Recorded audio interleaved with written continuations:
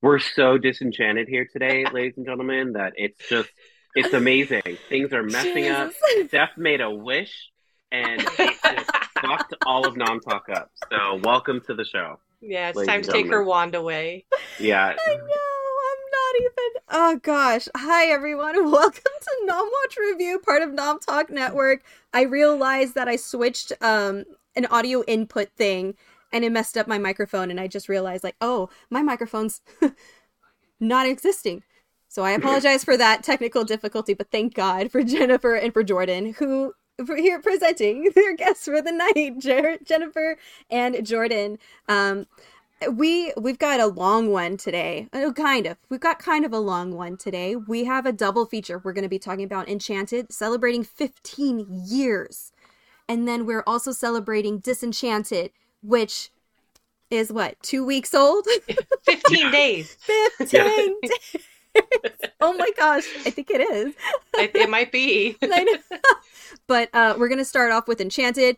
But goodness, it's like I like butts. Okay.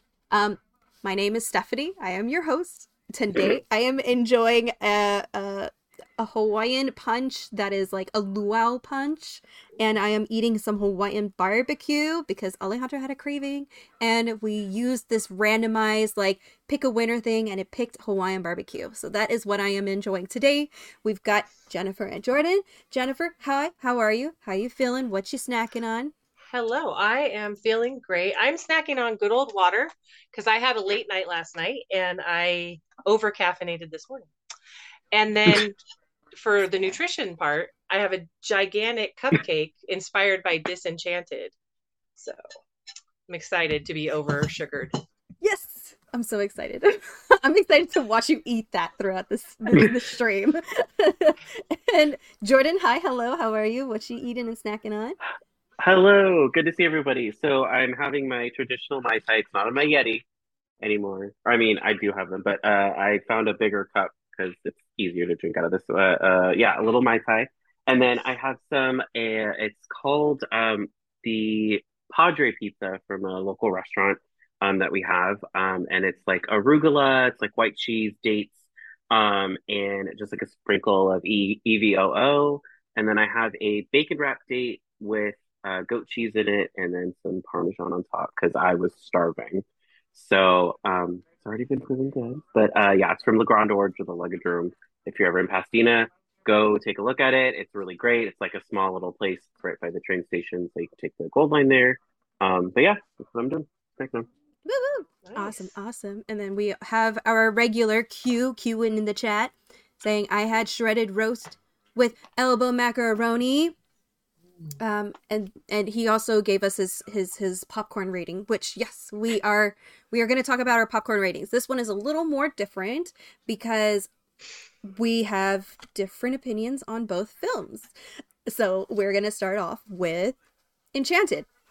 Now, I personally gave it a 4.5 because nostalgic purposes, I saw it when I got my first job over at the El Capitan when they had their immersive experience, and it was like my first job, and I was just like, oh my god, my first job's Disney, and now I'm in a tent and I get to dress little girls up and put makeup on them, and I get to play in an arcade during my break. This is the fucking life. Like, that was my mind. So here I am, even watching it today, and I still loved it. I still have all the songs in my heart, and so I don't care how horrible or cheesy it is, it's getting a 4.5 from me. So, Jordyn, what did you rate this movie? Yeah, so I remember Enchanted being announced, and so I gave it a 4.5 out of 5 because there were so when this movie came out, it was like it was marketed as the first live action animated like mixed sort of film that was coming out, and I was like, and this was around the time that like Disney was starting to create those live action films, right? And like we started to get things like I mean this was much later on, but it was like Beauty and the Beast, it was Mulan, it was all these other wonderful and fantastic things that were getting made. And so this was like the actual one that was like first, and it transitioned from animated to real life sort of you know live people actually portraying the characters. And so I when it was like Amy Adams, right? James Marsden and is it not McSteamy but McDreamy? I always forget his name. Patrick Um, Dempsey. Thank you. I was going to say Patrick Swayze, and I'm like, no, he's deceased. I just not here. But Patrick Dempsey. And I was like, hell yeah, like I want to watch this film. And then I watched it, and it was an absolute gem to me, right? Like it was the original music, original like score, original just everything, right? And you have Susan Sarandon, right? Like as like the villain, you look all these things that are going on, right? But it still stuck to the original core of like what was Disney, right? Like what that film was. But it also steered away and it was like the starting point, right? Like this is before Frozen, it's before all this other Mhm. shit. Like it started the point where it was just like, oh, maybe I don't love the person that I just met, right? Like maybe there's something more. And then she basically comes to the real world where that doesn't really happen, right? Like that's very rare for that to happen for us. And so this entire movie was just absolutely phenomenal. It was beautiful. The costumes, the dancing, the music, and so yeah, it was a 4.5 out of 5 for me, and I loved it. Oh, I love that. And then Jennifer, what did we rate our popcorn, or what did we rate our movie with popcorn? I would also rate popcorn if I had it, but I don't. I gave this movie 5 very nostalgic popcorn buckets, or sorry, popcorn boxes. It Um, makes sense though. It still makes yeah, sense. Yeah. it does because I have too many of those from Disneyland. This movie came out about 2 years after I got divorced, and when things were going like this for me, and my sister had also recently divorced her first husband. We were both living back at my mom's house. So this movie, talk about an escape. Like it was our sister bonding, and we're almost 9 years apart. So, we were bonding over our current situation, and this movie was just such a breath of fresh air. And you know, we had every right to be very jaded about anything romance related. But this movie, much like what Jordyn said, it had every little element of what you want from a princess movie, but it also made fun of itself, and it made fun of those elements. And that kind of it was our little escape. And so we saw it a couple times in the theater, and then when it came on DVD, instant purchase, and would watch it all the time. I waited 15 years for this sequel, so I'm excited for. I watched them both today twice. I applaud you because I did the exact same I thing. mean, they played in the background while I worked very hard at my job. Absolutely. Oh, no. Yes. I completely believe that. Yes. Yes. It's okay. It's okay. Like, you're good. You're safe. It was in the We background, hope. you know. Q actually said 4 out of 5 because not only it's a good family film, the musical numbers were awesome, but some parts were cheesy and some jokes were over my head. But Amy Adams is phenomenal in this, and I completely agree. Like I believe, Yes. if I'm not mistaken, she had to take vocal lessons specifically for like Broadway musicales Hmm. fantasy Hmm. style with Alan Menken to ensure that she did deliver the princess role, which she absolutely did, in my opinion. IMO. But okay, so the story in itself, we start off in a fairy tale land of Andalasia, and we're introduced to Giselle. I almost called her Fiona. Oh my god. Oh my god. Giselle. She's talking about her true love. They're making it all up, like her and the little animals. And then immediately we get the first song. I mean, first off, we start off with Julie Andrews as the narrator. Mwah, I love you so much, Julie Andrews. But anyways, so the first song is what oh my god, I can't even. True Love's Kiss. Yes, Yeah, thank you so much. I've been True dreaming of a Love's true Kiss. love Yeah, kiss I kept thinking and of the all the first love other that ones. comes with it. Yeah. Yeah, yeah. How do I So, know that? Oh my god. Yeah. gee, I Did you watch it wonder. twice today too? No. No, no, it just this music sticks with you, and Yes. that's one of the things that I loved about this film is that you could watch and no shade, no tea to any of it, but like you watch like Encanto, and you're like, like the only thing that stuck with me was we don't talk about Bruno, great, whatever. Mm-hmm. But you watch something like Enchanted, and like half of the score just sticks with you because the Mhm. music is just so it's unique and it's catchy. sorry, Steph, but like, No, yeah, you're like totally good. it was, yeah, like from the first moment, because you're like, oh, and then you get songs like how does he know you love, right? And so it's so sorry, it's just so good, the music, right? Yes, absolutely. So, as we know with just the intro song, like we've already, by that point, we've already had so many Easter eggs, including like a Cinderella-esque storybook, little intro. We have Julie Andrews, who's Mary Poppins, and she's also the Queen of Genovia as well. We're not gonna disregard that. Obviously, she is queen, and I will forever call her queen. So we've got all these different things, like the little woodland animals from Snow White. Did you notice anything else Easter egg wise? Hmm. Yeah, Well, we just got yeah, yeah. the animals helping her create the prince Yes. was sleeping or Cinderella. They weren't putting a dress together for her, but they were sewing and doing cleaning for her, which I live in the mountains, and let me tell you, they don't do that. So no matter how much you think. So that was the one I caught, because Jacques and the little mice, those are my favorites from Cinderella. Oh, So and Gus Gus. Gus Gus, yes. Shogun Gus Gus. Gus I Gus. love it. And also I just remembered that there was the way that the prince was postured, I believe, is the same as Prince Eric in The Little Mermaid, what the statue that Ariel has. Yeah. So I mean, goodness gracious, so many Easter eggs already, Yeah. and we get True Love's Oh. Kiss. This entire soundtrack, other than what That's Amore and Pink Mm. Elephants on Parade, like actual Disney songs that they threw in there. Most of these songs were music created by Alan Menken Mhm. and then Stephen Schwartz, I believe. Mhm. So, like, this is we knew that this was going to be a really fun Disney princess like musicale sort of thing. So, how did we feel about just the entire scenario of Andalasia, because that was one entire like set of scenes. It was in one setting. So how did we feel about like the animation style compared to the traditional styles, or like how cheesy the stories were? Because I feel like Giselle, as soon as she got that wedding dress on and she was heading towards the actual interior of the castle, she seemed very like weird. Like I've never seen a princess talk so much the day of her wedding, but we've never actually seen them on the day of their wedding either. Mhm. True, So true. how do we feel? Like, Jennifer, would you like to start on that one? Sure. I thought the animation, obviously that wasn't the focus of the movie. The live action was, but they did a really nice job with it. It was colorful. It told the stories it needed to tell. You got to meet Timothy, and was it Timothy? Yeah, I think so. And the other Yep. character, the guy that's Oh, her. the guy, Yeah, the guy. the guy.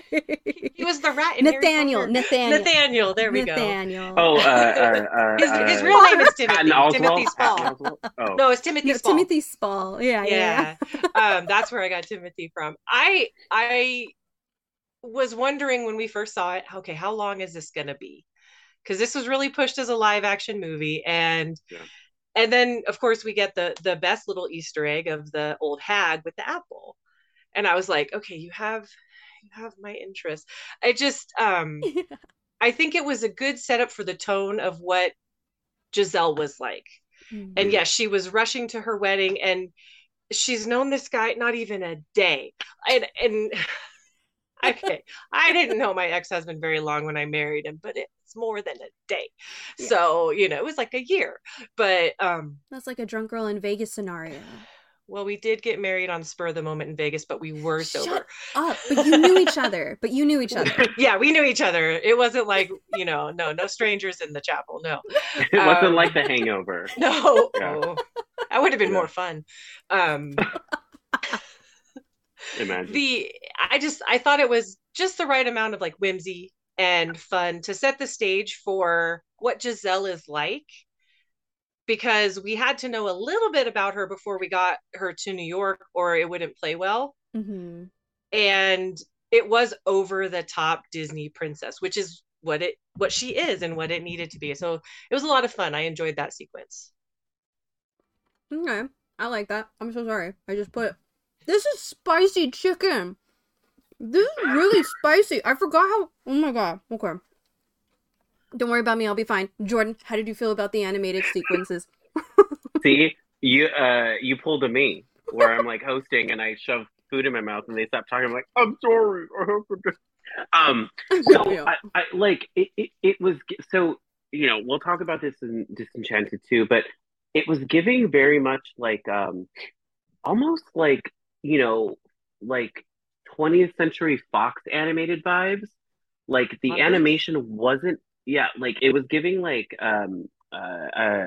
Fern Gully and like Quest for Camelot. Like it was Mm-hmm. giving that Yeah. type of animation, which Mm-hmm. pulls into question like were you like kind of making fun of other things because they were very Ooh. capable of doing Mm-hmm. much better than that. And maybe that was sort of I don't know what that was, but it was yeah, it wasn't I think like Jen said, it wasn't the focal point of the movie, which it wasn't absolutely at all. But I do feel like without that, the movie wouldn't have been what it is. And then you Mm-hmm. sort of get that feel in the sequel, right? Like where, it's like back and forth, but also like it's necessary Mm-hmm. um for the plot and like for what happens. And so I mean it didn't take away from it at all. I think it added that whole Disney feel to the movie, but then once you start to get to sort of real life and you get to like live action, you're like, oh, they're just people, right? Like they're actual people and they're yeah, they come from this area, but they're actually trying to live in our world where the rules aren't the same, right? Like Mm-hmm. things don't necessarily figure themselves out like they would in Andalusia. So Absolutely. And now, now that you mentioned the live action portion, like portion spicy.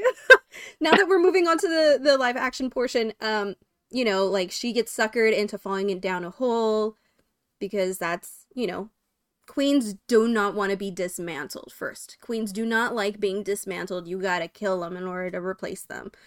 Oh my god, that seems a little too soon. So now that we're in New York, it's the unhappiest place. There's no such thing as happily ever after, is what the Susan Sarandon character, Princess Narissa or Queen Queen Narissa Narissa. said. Oh my goodness, I'm gonna get got today. I swear. So Queen Narissa shoves her down and says, "This is the place of no happily ever after." She lands in New York City. How when you think of the world and where we and like different countries and like different ideas, like what would you consider New York like the hilarious epitome of a place that has no happily ever after, or just real life in general? hmm. I Wait, feel like that's a so hard question. it is. I'm thinking like, how political do we want to get here? I know. Because she could have landed in like the Middle East and like just pick a country and it would have just Been a been terrible. It would have been worse. whole different I movie. My Yeah, gosh, I yeah. think I think New York was the best choice for a Disney movie Mm-hmm. for multiple reasons, right? Mm-hmm. Like, I mean, it's not that people in New York are unhappy or anything. I just think it was a perfect setting for her to land it. Like, because if she landed in LA, like, Oh my great, gosh. fine, like, whatever. But it's like, it wouldn't have been the same. It would have been a very different movie. Um, and so I think like New York with its like bustling metropolis and like everything that's going on, lights, sound, just everything, right? I think it was a good pick for them, especially Mm-hmm. for this type of Disney movie. I mean, I could obviously give you parts of the world where I'd be like, if she landed there, like it'd be game over, like in the first, 30 minutes of the film. Oh, But 100%. yeah, yeah. But I think for Disney, I think New York was the perfect pick. Okay. Jennifer, how did you feel? What do you think? I think it was a good choice too, in that there's Central Park where they had that beautiful, vibrant scene in the middle of the movie. But then the beginning of the movie, it's just like literally she just face plants into reality. It's rainy, it's cold, people are rude to her. And I'm not saying that's because the whole stereotype of New Yorkers are rude, but I feel like any big city where she would have landed and been wearing this big poofy dress and talking about finding her prince, people would have been like, Okay. So I think New York was a good, first off, great juxtaposition from the bright colors of Andalasia. She gets to New York, it's nighttime, it's dreary, everything's wet. The guy steals her crown. I mean, it's just, That was so sad. it's like from here to here, real quick. They just dropped her down. Yeah, yeah. It went from the happiest day to like the worst day Worst day. ever. Absolutely. I think there was a TikTok I saw, but it was somebody saying that like the difference between West Coast and East Coast people, which is why I think if it was in LA, it'd be totally different. And it was like in LA, people are nice, but they're not. So people are nice, but they're not like not empathetic, but they're not like people that would like go out of their way to do something for you. And the Oh, East they're Coast, nice, but they're selfish. yeah, like they're nice, but they're not kind, is what that's what it Okay. was. So God. people from the West Coast, they're nice, but they're not kind. So what they'll do is they'll say, "Oh, I'm sorry, you got a flat tire," right? But they won't help you fix it. Oh People my from the gosh. East Coast are not nice, but they're kind. So they'll fix your flat tire for you if you see them on the side of the road, but they'll bitch about it the entire time, which I prefer that over somebody that will just be like, "Oh, I'm so sorry," right? And so Hmm. like I think that's why you get the New York thing where it was like you get there and people aren't necessarily nice, but I think for the most part they're kind in a way where they genuinely just will help you out and Right. complain about it. So Ah, I feel like if she landed in an Amish location, this would be a completely different movie, and there would still be singing, but not in the context that she wants. No. right, right. Who knows? But no, I do agree. Like as much as this movie could go a completely different direction in technically one of the unhappiest places on earth, like if she landed in Disneyland, that would have been hilarious. But for for the fact that it is a musical, it is created like the songs and everything were created by Broadway like history. I would say like Broadway Yeah. history. Um, it has to be in New York. Everybody goes out there with a dream, with an intent of like, oh my god, I'm gonna make it big, kind of like how they do in Los Angeles. But they are met with so much hostility, and it's not because people are bad. It's just people don't have time Right. for the nonsense right No. now. Like it's there's a time and place, and you are not my time or place kind of situation. But thankfully, after she gets lost and wet and cold, and her tiara is stolen by that man. He's not a very nice man, by the way. She ends up heading towards a castle billboard and is found by a lawyer and his daughter, who is Robert and Morgan, or Patrick Dempsey and Rachel Covey. So, like we know it's going to be a fun time as soon as Mr. Heartthrob over here or Dr. Dreamy shows up. Like we know we're in good hands. We're in safe hands. So they bring her into their home, and then she hollers and summons wildlife that is in the city. Urban wildlife, and they help her clean the apartment. And that's when Morgan wakes up, looks at it, grabs her dad, and all he sees are a bunch of rats and roaches everywhere. So he's freaking out. And now we need to find out where did she come from? Who is this woman? And then, like we're introduced, like obviously, like we see that he's a lawyer and he works in a firm, and all of a sudden, boom, there's another Easter egg, and it is Jodie Benson. And Yes. I'm so excited about it. So moving on, they're trying to find out where she comes from. Then we get introduced to Nancy, who is Idina Menzel, and she's also Frozen's Elsa. So that's super exciting that she eventually does become like Disney Princess times two. Times Which it was so two. hard to differentiate while she was singing in DisEnchanted, and I was like, "She's not Elsa. She's not Elsa. It's She's not not Elsa." Right. It's not Elsa. It's not Dark Elsa. hair, It dark is hair. so hard, Which- right? Yeah. Right. Sorry. The animation's Like, completely the different whole too. time I was Like, like, you're not Elsa. You're not Elsa. No, no, but no. we'll get to. And we'll, eventually I got over it. yeah, Yeah. it takes a while, but yeah, no, we'll get to that point too. But like it seems like Robert wants to propose to Nancy but hasn't told Morgan because Nancy hasn't even stayed over. So obviously Nancy's going to be a little upset about the situation. Like, who's this random woman? She's beautiful and she's like gorgeous, and now she's like, does she live with you? Like, what is happening? Is there something I'm missing?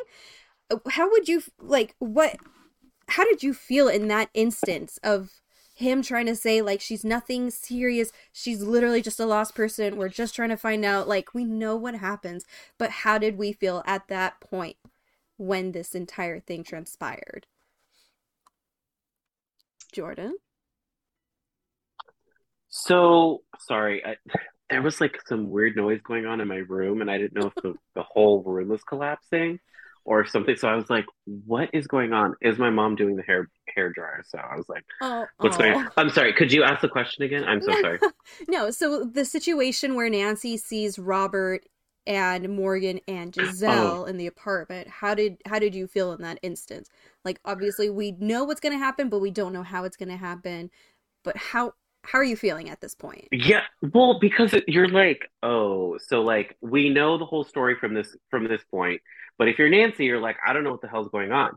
So you walk into this and you're oh, okay. And then, and then you're like, oh my God, cheating, like all this stuff like starts going on. But I loved, I sort of kind of loved it because it sort of reveals everybody's character in that moment, and it sort of reveals like sort of the future of like how Nancy obviously is going to be, how Robert and how Giselle, how they all just sort of interact with each other or not interact with each other. um and I don't know if at this point Robert's brought Giselle to his firm, but yeah, I Not don't yet. think it's Not yet. like, yeah, but that part was amazing. But yeah, it kind of becomes weird, right? Like it becomes like a weird moment where you're not sure what's going to happen. And I was a little bit nervous, but overall I was like, I feel like this had to eventually have happened, especially because he's like good looking, he's a lawyer, he's in New York, he's got like and you're like, come on, like you have to be like either engaged or have a girlfriend who's going to obviously come in here and sort of you know ruffle some feathers. So Yeah. I got you. And then Jennifer? I mean, when Nancy walked in, Giselle was wrapped in a really small towel on top of Robert in the hallway. So I think she handled it quite well. Um, I would not have handled that so well. But I think that whole scene really highlighted Giselle's not naivety, but a little bit, but also her innocence. The whole thing, even back to the first song, lips are the only things that touch, and I was like, oh honey. Oh honey. Oh honey. Oh honey. But it's not storks, my love. It's not storks. Apparently in Andalasia it is. But it just, she's so excited. The water, where's the water from? And my friends, the pigeons, they brought me a towel, and it's just so absurd. Yeah. And then for this, they fall out the door, and you almost, if you knew nothing about the movie and you turned it on right then, you would know his significant other's walking around that corner. Like it was just not a Keystone Cop, but that kind of setup, kind of slapstick setup almost. Yes. And what can go wrong will go wrong for Robert at this point. And to him, that's validating. Why am I being nice and helping this gal when she's just ruining everything? She brought roaches and rats, and she cut up my curtains to make a dress. She hadn't done that yet because she was still in a towel. But yeah, that scene. After the argument she did. After that, I felt bad for Nancy, but I felt bad from her from the point of view of, we knew the whole story and we couldn't tell her. She'd have to learn it at some point. And how I felt bad for Robert. How's Robert going to get himself out of this? Because he didn't do anything wrong. Mm-hmm. And Giselle was just Giselle, like, didn't even occur to her it would be weird to be on top of a guy in a towel. It's fine. Not at all. I thought lips were the only things that were supposed to kiss, not the entire body. But this is New York. Apparently, outrageous. No rules here. No rules at all. So, he does end up taking Giselle to his law firm, and that's, we already know that he's in the middle of a case that is a divorce case, so they're trying to figure out who's getting what. and just be the end of it. So we already know that's happening. But now that she's in there, I just want to mention the first time we see the tank, the fish tank, if you listen very closely to the backtrack, it's part of your world. It's Little Mermaid. It's the Little Mermaid. It's a mermaid, and she's there with the fish tank with the fish that are getting ingested by Giselle. Fish and she has it in her mouth. She's got it in her mouth. Like, what, girl? It's not going to be any different from Mandalasia. It's a fish in the water. Keep it in the water. Let it stay alive. But anyways, so I want to call her Jodie Benson, but it's not Jodie Benson. Her character is different, and I'm trying to find it, and I'm not doing a great job. I don't know if they ever say her name. He may say it like once, so. Right, just once. Okay. Yeah. Sam. Great. Yeah. So Sam is tasked with the mission of figuring out who this Giselle is and where this Andalasia is, and she cannot find anything. So now, obviously Robert's going to be a little sus about this. Like, okay, well, you just told me that you're from a place that doesn't exist. So are you out of your mind? Are you delusional? Are you lying? Like, what's going on? But while him and Sam are talking, Giselle comes up to the woman. Oh, you have lovely hair. And then strike one, you touch the hair. You never touch a person's hair, period. No. Like, you're a stranger to me. Do not touch anybody's hair. And I understand that is something that people with that hair texture do have to deal with. And are just, they're always saying, do not touch hair. And I'm like, okay. Right. Just don't touch anybody's hair. When you think about it, you shouldn't go up to a random stranger and touch their hair. So there's that. But anyways, your eyes are lovely. Oh, the man in your heart must be a lucky guy. And she's like, oh, you tell him that. And there's that whole situation of she's breaking down crying. Like, they're not together ever anymore. Like, they're not in love. And she just has a crisis. Let's talk about that crisis really quick, because just watching the expression, and she just did such a great job slowly, making us look like she's slowly registering, and now she realizes that they're not in love and love doesn't exist for these two people anymore. And it's like, how does that even happen? Did we feel like that was an identity crisis, or just like an awareness crisis that she was going through? I don't know what the actual word terminology would be in that situation, where your entire world and everything you think is not true. She's already in this strange place, and now it's literally becoming the antithesis of everything she knew in Andalasia. In Andalasia, you had love at first sight. You had true love's kiss. And people had their happily ever after. The day they meet. The day they meet. So crazy. And here she finds out that that's not always the case. But I don't think that's the part where they talk about the main contention of their divorce is the baseball card. But which is as absurd as falling in love with someone the first day you meet them. But yeah, I think it really shook her worldview. Like, of course, drinking a fish out of the fish tank, and that was fine. That was nothing. But finding out that people don't want to be together anymore, I think that shook her foundation a little bit. And you could see it literally, like you said, on her face, just the growing stages of horror as she realized what divorce meant. Because that's probably not even a word in Andalasia. Yeah. So, and Robert was so gentle about explaining it. Very much like, yeah. All right, child, let me tell you what this is. Yeah. We're gonna sit down. Take a second.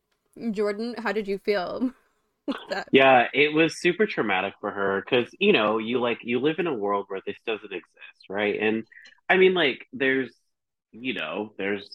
places in the world that you can't get divorced, right? Otherwise, you'd probably get killed, right? And so, but I think for her, this was more along the lines of a sort of a values crisis, right? Where it's that doesn't exist because where I exist, it's always happy and there's magic and all that stuff, right? And it happens, but now that she's in the world, she's like, oh my God, she has to contend with the fact that this stuff actually, exists. But in the long run, they end up not getting divorced, right? Because of what she told her and like what she told that right. And so she kind of makes this like little fairy tale ending happen for them. And I feel like, her realizing this is just it's like a stepping stone for her like growth within the film, right? Because she has to realize that like, you know, um, it's not all rainbows and butterflies. That there are some hard truths to the world that, she got thrown into. And it's hard for her to realize that. But yeah, yeah, I think it was like a super values crisis, and she, it's like it's almost like the no, no, that no, no, that, and then she has to realize that it does exist, right? So. Yeah, But the yeah, fact that like Robert is like is like a divorce lawyer, like, or, he helps people get divorced, is, a thing. And he doesn't really truly believe in love at first sight or love, Mhm. in the sense that Giselle does. And so this is a really good growth point for both of them. yeah. And there's an interesting thing about that because he doesn't really believe in love because we find out later that it's because his wife left him and his daughter. Now, I don't remember if she just left or if she passed away because Disney is notorious for doing things like that. Does anybody remember if she just abandoned ship or if she didn't have a choice? They don't say that Yeah. either way, but it was heavily implied, in my opinion, by how Robert said it, that she left. Because if he would have, this is Robert, he would have been like, That's she true. died. That's true. You Yeah. know, he wouldn't sugarcoat. The man does not sugarcoat. I guarantee you, Morgan was 2 when he was like, listen, kid, there's no Oh my god. At 2. Santa. 2. He He was didn't like, want to, you got to set the expectations realistically, okay? sir. That's fair. No, that's completely fair. That's a Robert thing right there. Oh my gosh. Okay, that makes sense. But so we have the next scene or another scene because like eventually Pip tells Edward that Giselle was thrown into this portal and now we need to go get her because that's what princes do. They go and they save people. So Prince Edward and Pip go through and now they're in New York. He's riding a giant bus, calling it a dragon and stabbing it, destroying this woman's bag of birdseed. How dare. It's another thing about Mary Poppins. But we do also get Nathaniel, who is, as Jennifer mentioned before, he's played by Timothy Spall. Timothy Spall. I got him right here now. And that is Queen Nerissa's right-hand man. That is the one who is basically obsessed. I'll do whatever you want because I love you, kind of thing. I'm obsessed with you. So his job is to make sure that Edward goes home, just gives up, goes home. And Pip is in the way. So we get that triage of a relationship. I feel like there was a certain relationship between Nathaniel and Pip alone, separate to the relationship that Pip and Edward had. So in this situation, like they end up in a hotel because Stupid broke his foot. Oh no, he got ran over. So okay, I'm just everywhere right now. Backtrack. But anyways, they're in New York. Great, we know this. So Giselle is being dropped off in Central Park by Robert, and he gives her money. Here's some money. Figure your life out. I cannot be doing this right now. You are destroying this potential marriage that I want to make happen. And so, like, she goes off, gives money to feed the birds. So cute. But then he's like, come on, you can't just do this right now. And what the woman said about, oh yeah, he tried to kill me. He stabbed my seed through a bus. Like, okay, we've gotten to that point, and like she's technically not lying. But to Robert, this sounds so outrageous. Of course she's lying. She's just a crazy lady feeding birds. Like, crazy people feed birds. So anyways, now he you know grabs how many bird feeders I have in my yard? Come on. But you said you lived out in like I do. I live in the middle of the nature. mountains, so yeah. So I would hope that you feed the birds as well.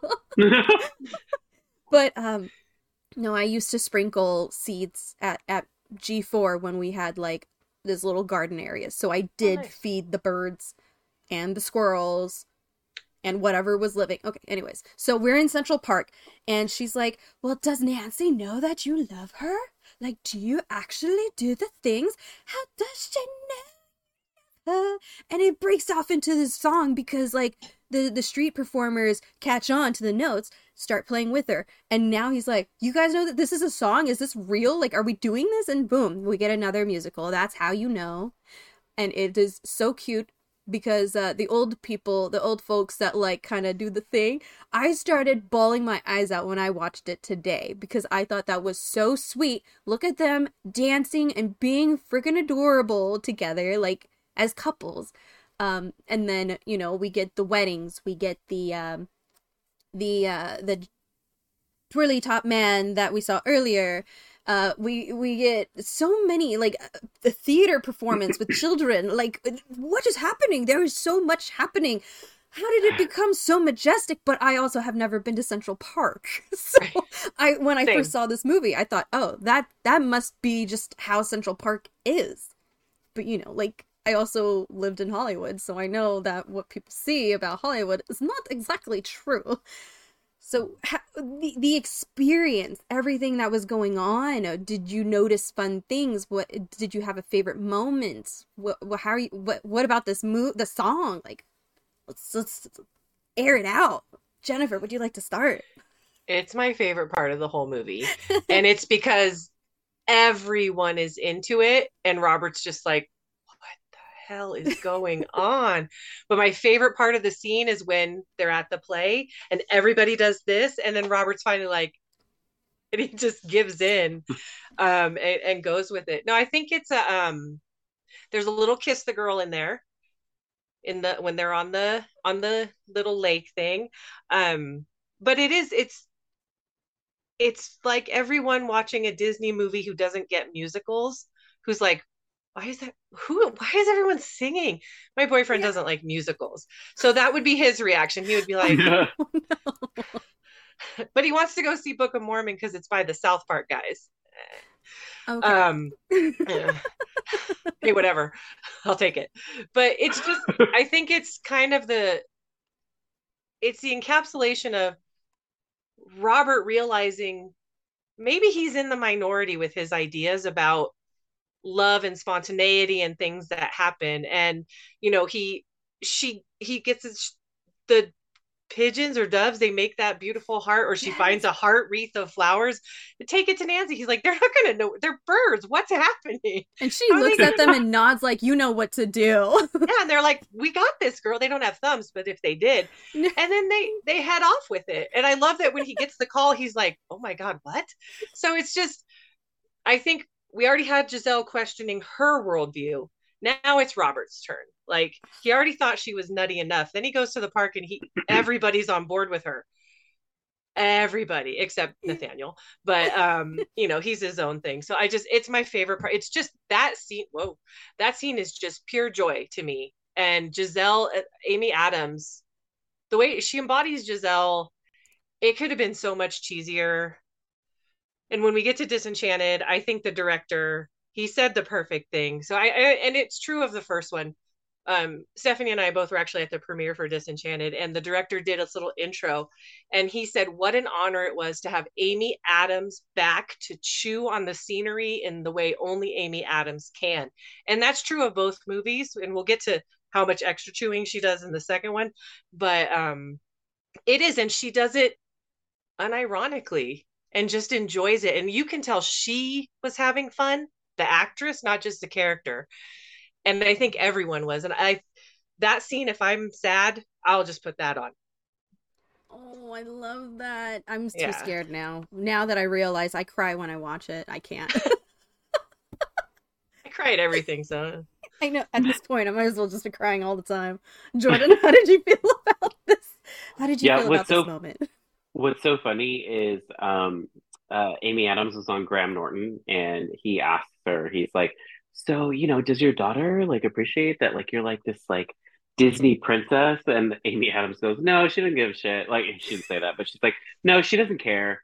Like, she thinks it's the funniest shit. She thinks that, you know, she makes fun of me for it. She goes, oh, Amy Adams, the actress, and like texts me this and all that stuff. And I was like, that is hilarious. That is the relationship I'd want with my parents if I ever had actor parents, right? And you know, so she's like, she doesn't care, which is hilarious because it's like she's like this pivotal wonderful, amazing character in this film.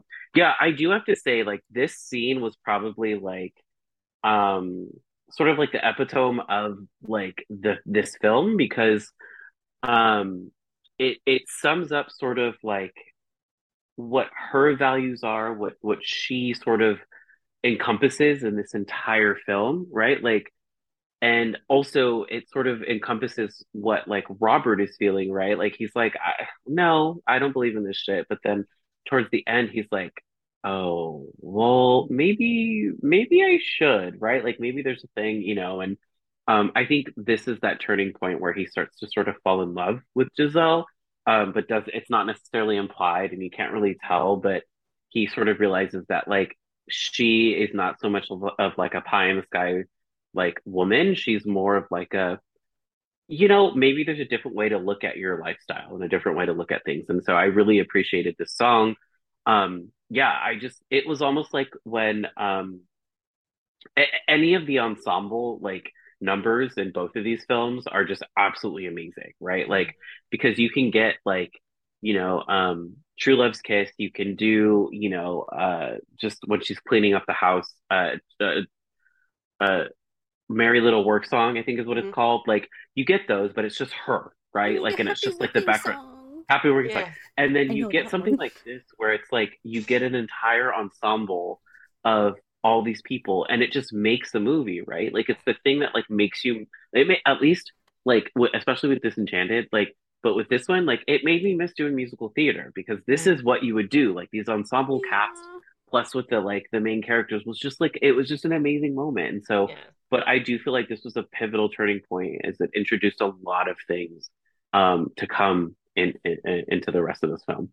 Oh, absolutely. And I feel like that is the halfway point, and we are really cutting it close. And I'm gonna talk as fast as I can, and we're probably gonna just kind of whoosh over the Disenchanted. But I will do my absolute best once we transfer over. But we're gonna so after yes, this was definitely the highlight, the highest point, and then we're gonna drop a little bit, and then we're gonna come back up at the end because that's Disney loves the W. That's how I'm going to word it. Disney loves the W. They start up high, drop you into this weird spot, but we'll bring you up halfway, but then we're going to drop it again, and then we come back to a win. So now they have dinner over at Bella Notte, which is a little nod to Lady and the Tramp. Super cute, very Italianish thing, a restaurant thing. And we already know that Nathaniel has trapped Pip in the closet very, very dramatically, like a crucifix kind of thing. Poor Pip. Poor Pip. Seriously, who's gonna save me? And they've been flipping through the channels already, and we see Belle Yep. show up in a soap opera, and we get a little nod to another Disney thing. I forgot what it was called, like Fun and Fancy Free or Footloose and Fancy Free? Make My Melody or something with the puppet Oh. on Ooh. the television. But Mm-hmm. anyway, so we've got multiple nods. Like the amount of Easter eggs and trivia fun facts is just we'd have to spend 3 hours on it alone. But we're not Yeah. gonna do that. So we're at the restaurant. Great, because Nathaniel is working at the restaurant, trying to like knock people out, like trying to get things taken care of. And then Pip escapes. Then Giselle sees Pip. Oh my god, Pip is here. What you doing here? Pip doesn't speak the language because Yeah. Pip is a chipmunk now. Little chipmunk. I love it. And Nathaniel tries to yeet him into the pizza thing because everybody thinks like, oh my god, it's a rat. We got to get rid of it. A rat shouldn't be in the restaurant. Just letting everybody know, anyone can cook. Anybody can cook. So that being said, so he tries to throw him into the oven, which is witnessed by everybody in the restaurant. Pip does escape. But at the same time, my mind is like, why are we celebrating that we've murdered a little creature? Yeah. What is Poor happening? Pip. Poor Pip. Yes, poor Pip. But she doesn't know that. So, there's this whole... The news come out and interview people about it. Like, Nathaniel's a hero now. Huzzah, huzzah. And Pip is dead, the little rodent.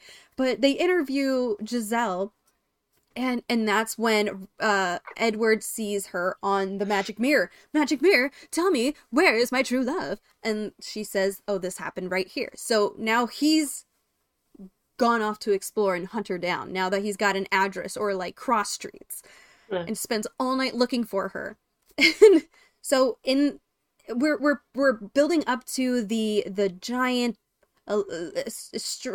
extravaganza of a ball. Where I don't remember what they called it, but now we're getting to the ball, and so she doesn't have anything to wear. So what does little child Morgan do? This is only for emergencies, and I think this is an emergency. Bust out the Amex. Let's go to all the stores. Like, where are you? Like, I think they went to Saks or something. I don't know, but it Yeah. looks like a fancy Fifth Avenue style yeah. location that they've been shopping at.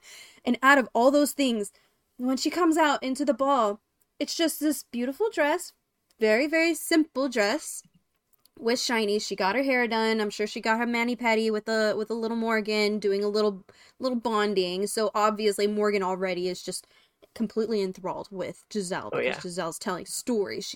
She loves fairy tales. She loves all these innocent things that children enjoy. So they have their little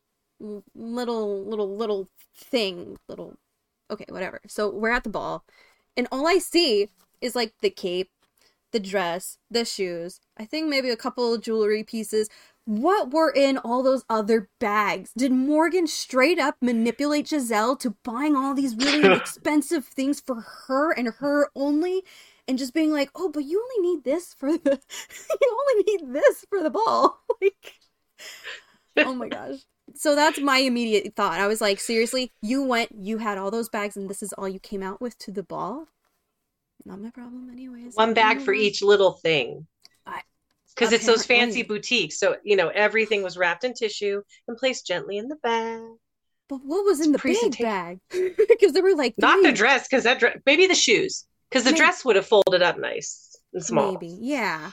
It's Who hard to knows? say. It's a Maybe Disney movie. it's a Disney movie. It's New York. It's fancy shopping. I don't Yeah. know what fancy people in fancy malls, shopping places do. But excuse me. So then we also sorry. So then we also have Nancy with Robert already dancing. She's gorgeous. She's got the Marie Antoinette style, like French style dress, and beautiful. Like we know where she's going. We know what's happening after this. And then Yeah. all handsome Philo, just like a dapper man, and they're doing their thing. But as soon as he sees her, Nancy who? Nancy what? No, no. I love Giselle. I mean Nancy. No, Giselle. I love Giselle. And like that. Like you Yeah. see this, and it just so they all do the dancey dance, and then that stupid freaking song that is Oh, absolutely goddamn you stupid song. And I'm not saying stupid like it's a bad thing. It's beautiful. It's gorgeous. At one point when I heard it, I was like, that's what I want to dance on my first wedding dance thing for. But, time goes on. It's been 15 years. Who knows? But John McLaughlin did such a Mm. good job just portraying emotion into hmm his voice when he sings. And, Alan Menken and Steven Schwartz are already phenomenal. If they want a beautiful ballad style song, they're gonna make a goddamn beautiful ballad song. Yes.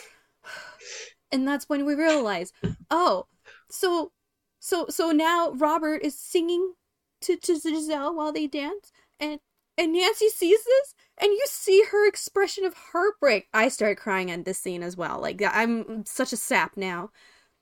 So, how do we feel knowing that Nancy now caught up with the rest of us? Basically. I mean, yeah. I think there was a point in the beginning of the movie or like towards the end where I think it was uh when they're doing the whole thing in the park in Central Park, and he asks her, okay, well, like how could you don't sing to her, like you sing to her to let her know like that you love her. And when this whole scene, so this song, right? Like talk about feels, talk about tears, talk about all of that shit. This song, when he starts singing to her, I was like, D- don't, don't, no, no, no, no, no, no, no, no. Because if it's anything, it's when somebody tells you, oh, this is how you can get to my heart. And the person's like, oh, that's stupid. And then eventually they do it just to be like, okay, I really care about you. And like, this is how I'm going to show my affection to you. And he does it. And you're like, it's so out of character for him, but he does it because, and I was like, tears, Yeah. tears. It was just flowing. There was Pocahontas going down my tear river, like she's coming up, like it was tears. And so I just think it's such a beautiful moment. And this was definitely one of those, like, this was one of those scenes that I remembered specifically from this movie. That it Mm. was, it was just, it was so good. Yes. And Mhm. speaking of Pocahontas, there is the voice. So what was her name? Judy Kuhn? Judy Yeah, Judy Mhm. Kuhn. Yeah. Okay, so Judy Kuhn was made a cameo in the movie when Mhm. Edward was knocking on all the doors. It's just the one like you're too late with all the kids, and my brain's like, God damn. um, and before we get to you, Jennifer, Cue Ball did redeem hydrate, so let's grab our drink and get a sippy sippy. Yum yum yum. Ooh.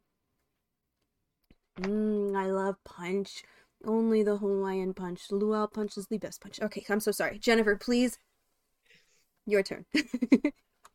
Yeah, this scene, because we've only seen Giselle in her frilly dresses and everything, and then she comes in and she's just sleek and elegant, and she's carrying herself that way. She's not the cartoonish character anymore. Now she's this stunning woman who's realized after her interesting date with Edward that maybe that's not all it's cracked up to be. And she's Mm. clearly fallen for Robert, and she fell for Morgan too. That was a big part of it for her.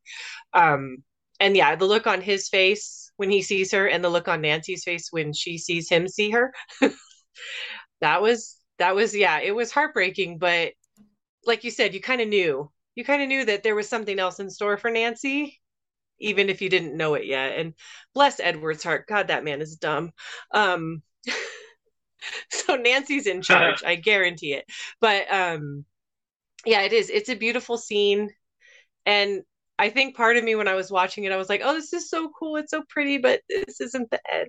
Something's coming still. So but it took me a minute. The song is beautiful, but the song felt kind of out of place to me at first, but now it's it fits. It took me a couple of viewings. Obviously, over the 15 years, I grew into it.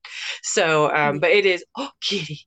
It's a You good beautiful, kitty. it's a beautiful song, and it is a beautiful moment. And like what Jordyn said, where you kind of see Robert, he cracks a little, and he lets his guard down a little, and realizes, okay, maybe we don't have to get married right now, but I really like this gal. So yeah, it's not as a fun of a scene as the Central Park, but it is a pivotal scene, and it's very well done. Yeah. Now that you mentioned that it seemed out of place when I first watched it, yes, I did feel like it was out of place because why are we playing some Baroque waltzy music and then all of a sudden this sweet ballad? And But we'd had musical numbers up till then, which is a right. very different style of music, and it was like a record scratch. You're like, what's happening? But Yeah. it it fits because Giselle made herself almost the fish out of water at that ball because she would have fit in perfectly in her other clothes, right? But Absolutely. she tried to appeal to Robert with, a 6-year old self. I Look don't at know. these two. Look at these two trying to go after each other by doing very subtle moves that are so obviously not subtle.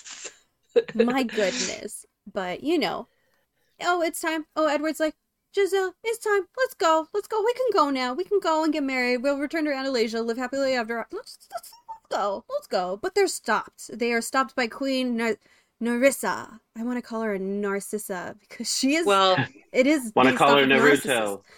Naruto.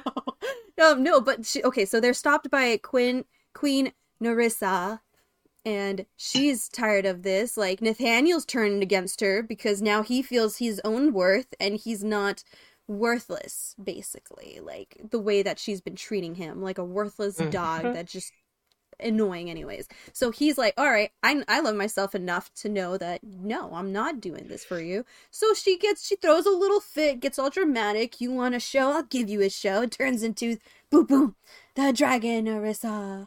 And it's very Maleficent-y, very Sleeping Beauty. And now we're finally getting to that point where we think, oh no, like, wait, she knocked out Giselle and then turned into a Right. dragon because Edward wasn't the one that gave her the true love's kiss. It was Robert. And Nancy Yes. was even like, just kiss her, Robert. Just gotta get it over with. Like, stop lying. Like, everybody's literally telling him, stop lying to yourself. Like, let's go on. Let's move. Let's go on. She wakes up. Huzzah. It's not Edward. You'd think that Narissa would be like, oh, okay, that's fine. Then we can go. Edward, your heart's broken. Let's go back to Andalasia and chill. No, she wants to be petty AF. So then she turns into the dragon and then grabs Robert, and boom, goes outside the giant tower that they were in. And Giselle ends up being the one to save her damsel damsel in distress. Robert's damsel in distress. That's exactly what he is. And that's okay. So this entire scene was just, it seemed very fast, but not too fast. Like, I feel like we got what we wanted from it. We got Pip doing the thing that he did at the very beginning, like taps on his bell, let's go, I know how to take this one down. And then what I found interesting was by the time Narissa falls, she's trying to use the spells, trying to change back into herself or trying to do something else. She breaks and then like by the time she hits the ground on city level, it's glitter. And I found that absolutely fascinating because she's not a real person in this universe per se. So the way that people die in fairy tales is going to be kind of different. Like, we've never actually seen a literal murder in Disney princess movies. And I had to say that very slowly to remember whether or not we did. I don't think we did. Like, fairy tale wise, I don't think we did. But just that entire, like, woman saves the day sort of thing. How are we feeling? Like, was there anything that you noticed? Was there something that you wanted to add on? Were you mad? No, I mean, I love Susan Sarandon, and I loved Narissa, obviously. I made a Disney bound out of that. So, I did. I, to steal the director's phrase again, I love someone who can chew on the scenery and do it so well that you're not even mad about it. And she just was like, she gave zero fucks in that role. She was like, I'm gonna be a Disney queen. Watch out. Here I come. And even when she's walking across the street, she has those platforms on. I was all, damn. If I ever do the full costume, I'm not wearing those. I'll kill myself. I'll fall right over. Just have a pair with you to take pictures in, and as soon as your pictures are done, put it in the car. Back to the flats. Yeah. I liked Giselle saving him. And I liked how she wants to attack you. Sorry. I had to lock my cat out of the room because last time I did one of these, he was biting my toes because he's a monster. And it was when we had to talk in first person. Oh, no. Look, watch. No, sweetie. Okay, sorry. Go ahead. Oh, no, that's okay. I liked the little role reversal that they did, and I think it's because both Robert and Giselle had a little 180 in how they looked at the world. I just loved her little snarky lines, and when he's like, over my dead body or whatever, she's like, that's fine, I'm flexible, you come with me, and just snatches him up and away she goes. And she's kind of narrating it like telling us what we already know, like this is what has to happen. It's a fairy tale story. It's inevitable. The dragon, the evil witch is going to come. And she did all three in one scene. She was the hag, she was Narissa, and then she was the dragon. It was kind of a cute dragon too, but so pretty and iridescent, beautiful dragon. But I liked it. And the one thing I just thought of when you said the dragon fell that I need to go back and look for, when Gaston falls off the tower and he has the skulls and the pupils of his eyes in Beauty and the Beast to indicate that he's dying. Yeah. I want to go back and look at that, because when I watched this the first few times, what I took from her kind of dissipating before she hit the ground was she's not dead. And so when DisNenchanted, I was like, oh, is she coming back? And then she didn't, but that's fine. Oh, spoilers. But yeah. Spoilers. No, I liked the little role reversal that they did with her rescuing him. Because he already kind of rescued her and got her out of that naive mindset. So it was her turn. Aww. And Jordyn, before River comes to swoop you away. She's fine. She's occupying herself. She better. Oh, But how did you feel about this whole scene, the situation, the fight, the ending of Narissa? Yeah, I thought it was extremely it was needed because like I said, this was like a beginning of sort of like that whole Disney sort of like cliche movie, and this was the beginning of like the antithesis of it, right? Like, and then you get like all these other films that come after it where it's like you get these strong female leads that don't they don't need no man, right? Like to like do what they need to do in order for them to have a successful or happily ever after. And I feel like it was, you know, Giselle's turn to take the reins and like to be the person to, you know, like, cause that was, you know, spoiler alert, like that was her stepmother, right? And like ended up being evil and then, you know, did all that stuff. And so she was like, okay, you know what? Like, no, like this isn't gonna happen. You're not gonna kill the man that I love. And I actually I loved it. It was like it was an ode to Maleficent, who's my favorite Disney villain. It was an ode to just everything, right? And this Mm-hmm. movie, like I think like Jen says, it makes fun of itself, but also it's not to the point where it's like campy make fun of yourself. Mhm. It's not like cheesy. It's more of like, oh yeah, that happens. Oh, but this is a really cute way to do it. And so I really like the way that this movie sort of ended and the outcomes that sort of happened after all of this. Yes. And in this sort of outcome, what happens is Robert obviously is going to stick with Giselle and Robert. Giselle, Robert, and Morgan. And then what I thought was really cute, sorry, picked up a piece of chicken. What I thought was really, really cute was when Nancy's just sitting there all super sad. Everybody left, by the way. Like party Would you poopers. stay? There's a Not at dragon. all. Well, the older women were like, "Oh, this is the best. This is the best one ever." This like it was so cute. But Nancy's sitting all like super sad because you know she loved Robert, so she thought like they were gonna live happily ever after. And no, some Mm. fairy tale woman sweeps him up off his feet. So you know, Edward walks up. Oh, why are you sad, beautiful lady? And I'm just like, oh my god, you're so sweet. Stop. She's like, she forgot her shoe. He puts the shoe on. She looks like it's a perfect fit. And they just run off. And I'm like, Nancy, girl, you know better. But I mean, you know, like if a fairy tale person's going to come up and tell you, like, come with me. Do you trust me? Of course, I would run away too. But so I would she go with runs away. James Marsden. If it's Jib's, oh gosh, He's beautiful. he's so Period. great. He's You so got funny. to see him though. Did. Ugh, And I the guys love him. next to us both made their own Prince Edward costumes and they looked amazing. And he saw them and his eyes lit up. He was so Oh, excited. oh, And yeah, he was a lot of fun. He was very sweet. Oh, that's super sweet.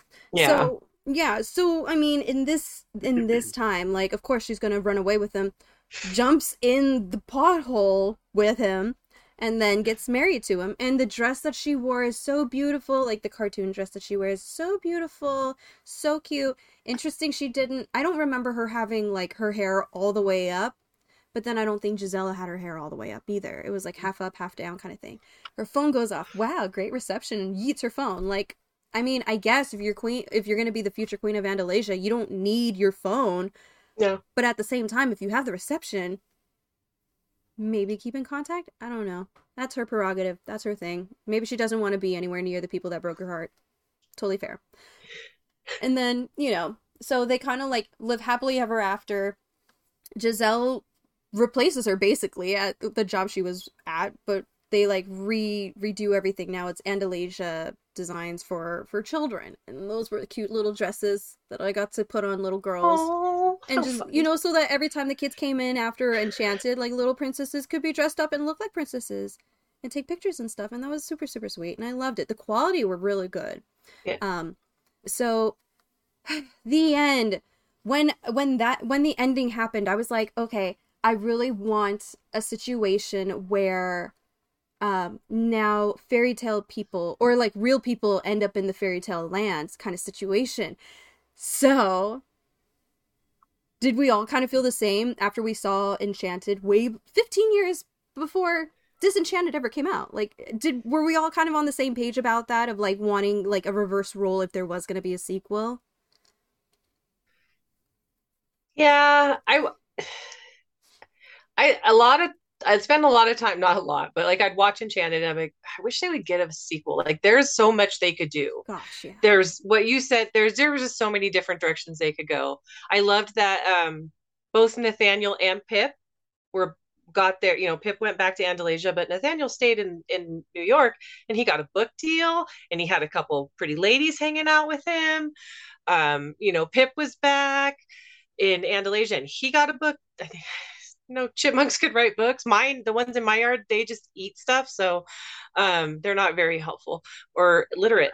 But yeah, it was a cute ending, and I think that was good. Nathaniel made a clean break. He didn't need to be in Andalasia anymore. He was a strong, independent man now, so sort of. But yeah, no, I love the ending, and I just saw so many potential things they could do. Just wish they didn't wait 15 years to do it, but it's fine. Yeah. Jordyn, what did you feel? How did you? Yeah, I mean, so what's funny, I think I don't know if I told you stuff, but I was like, I didn't even know they were in the process of making a sequel until it was actually like announced on TV. And I was like, what? And I was like, Maya Rudolph? Like, what? And because I mean, yeah, they could have for sure made a sequel of this. But I feel like the way that okay, let's not forget that it was Carrie Underwood's Ever After that was playing throughout this like ending. Right. And I don't normally like Carrie Underwood, but this song was absolutely awesome and I loved it. I thought, to get her to do this song at the end of it was perfect. And I loved it. But yeah, I mean, I definitely was like, oh, it would be interesting to see like if there was a sequel, like what it would be. But also this movie would have just been totally fine as like a standalone, Yeah. right? Like it would have totally been fine. Like, right, like almost like along the lines of like Tangled, right? Like where it was like you have the short that came after Tangled, but like Tangled by itself is a perfectly fine film, right? Like Right. it's there, it's done. It was a perfect romance story, and it was done well. And I feel like this movie by itself could have just been that.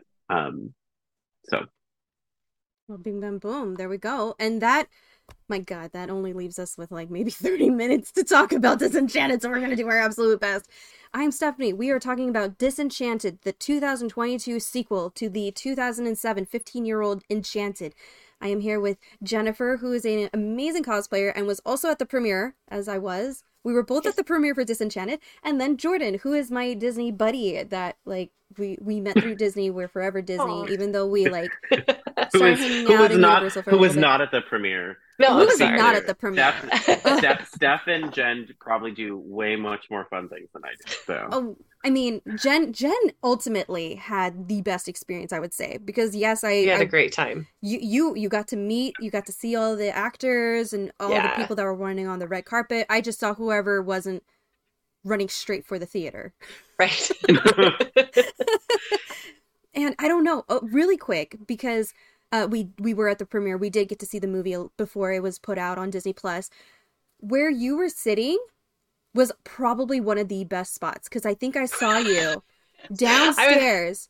I was in the second row, dead center, and for the longest time I was by myself. This is so awkward. Oh my God, no!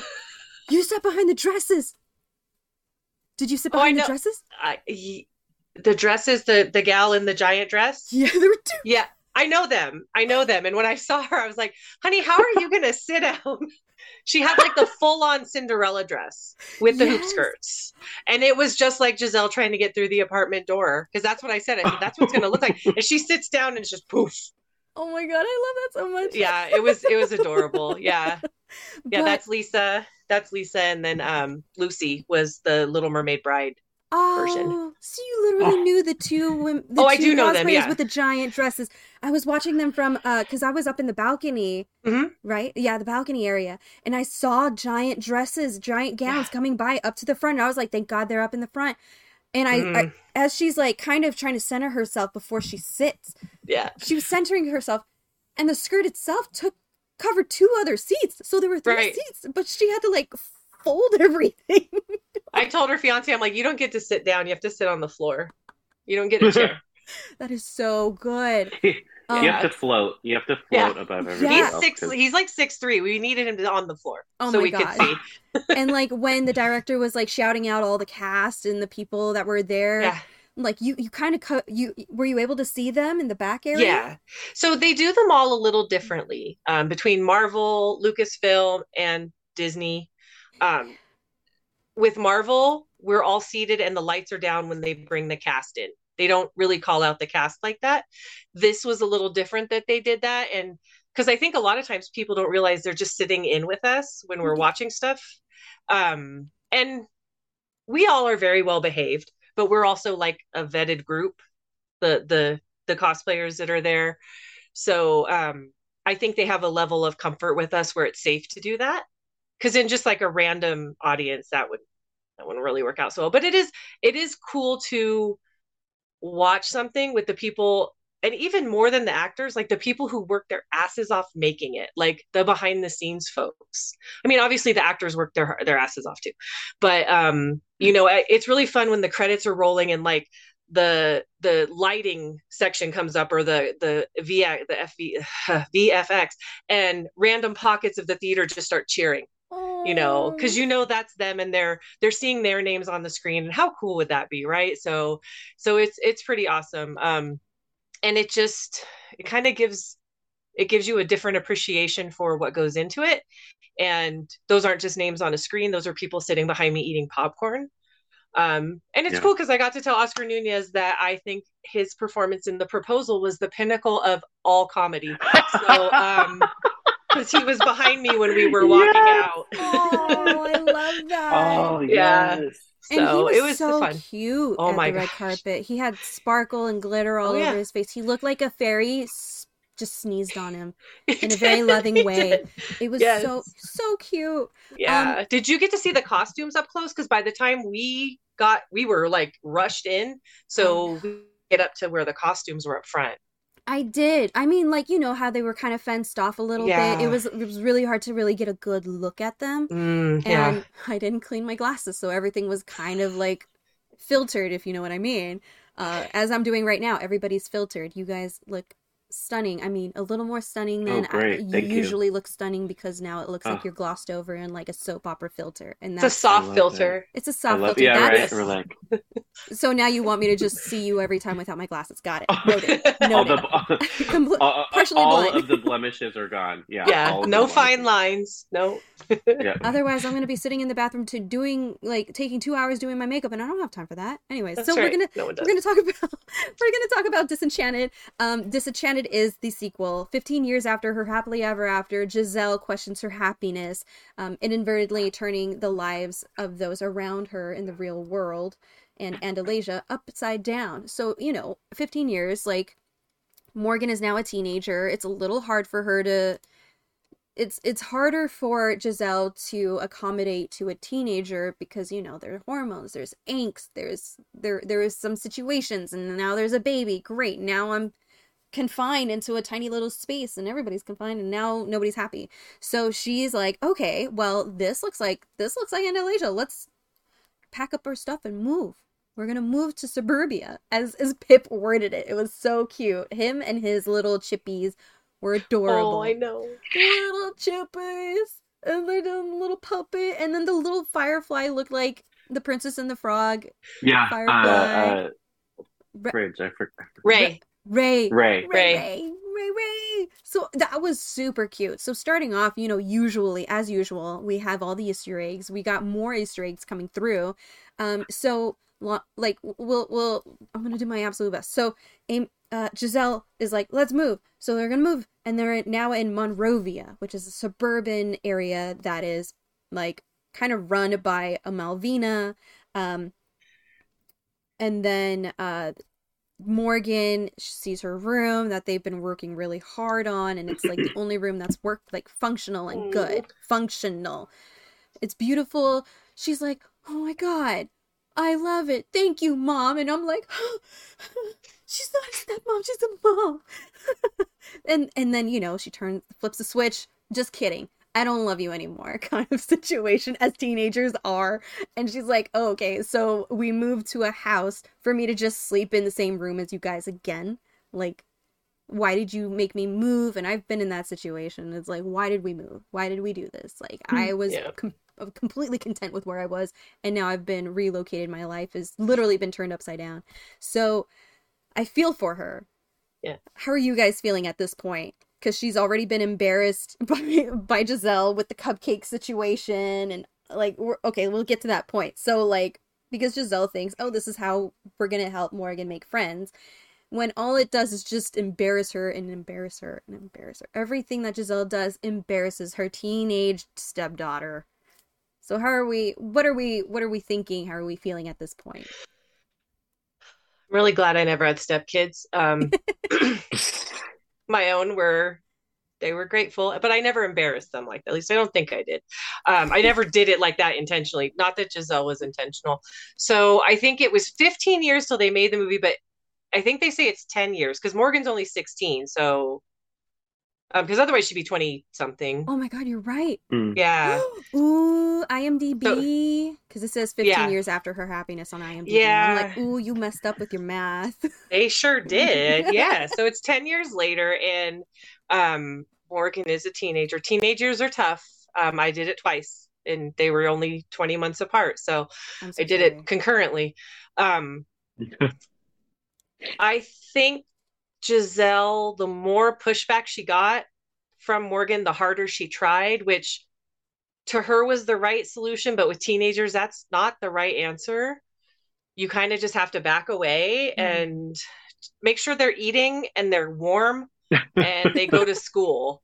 Well, and when you said she flipped the switch, it literally set her room on fire. So, you know, you really got to get that wiring, the old paper wiring from the 20s. That's not good. Got to get that fixed. I think Giselle kind of, now let's face it, their apartment in New York was bigger than the house I have now. So I'm really not sure how they were cramped, but whatever, you know.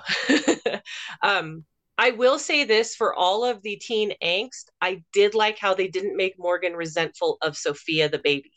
Like she was very Mm. gentle with her, very sweet with her. So it kind of let you see that, yeah, Morgan's a little prickly with Giselle, but it's just typical teenager stuff. It's not, she's a total jerk because she's still really sweet with the baby. And she's not that bad to Giselle. She's just kind of like, oh God, mom, stop.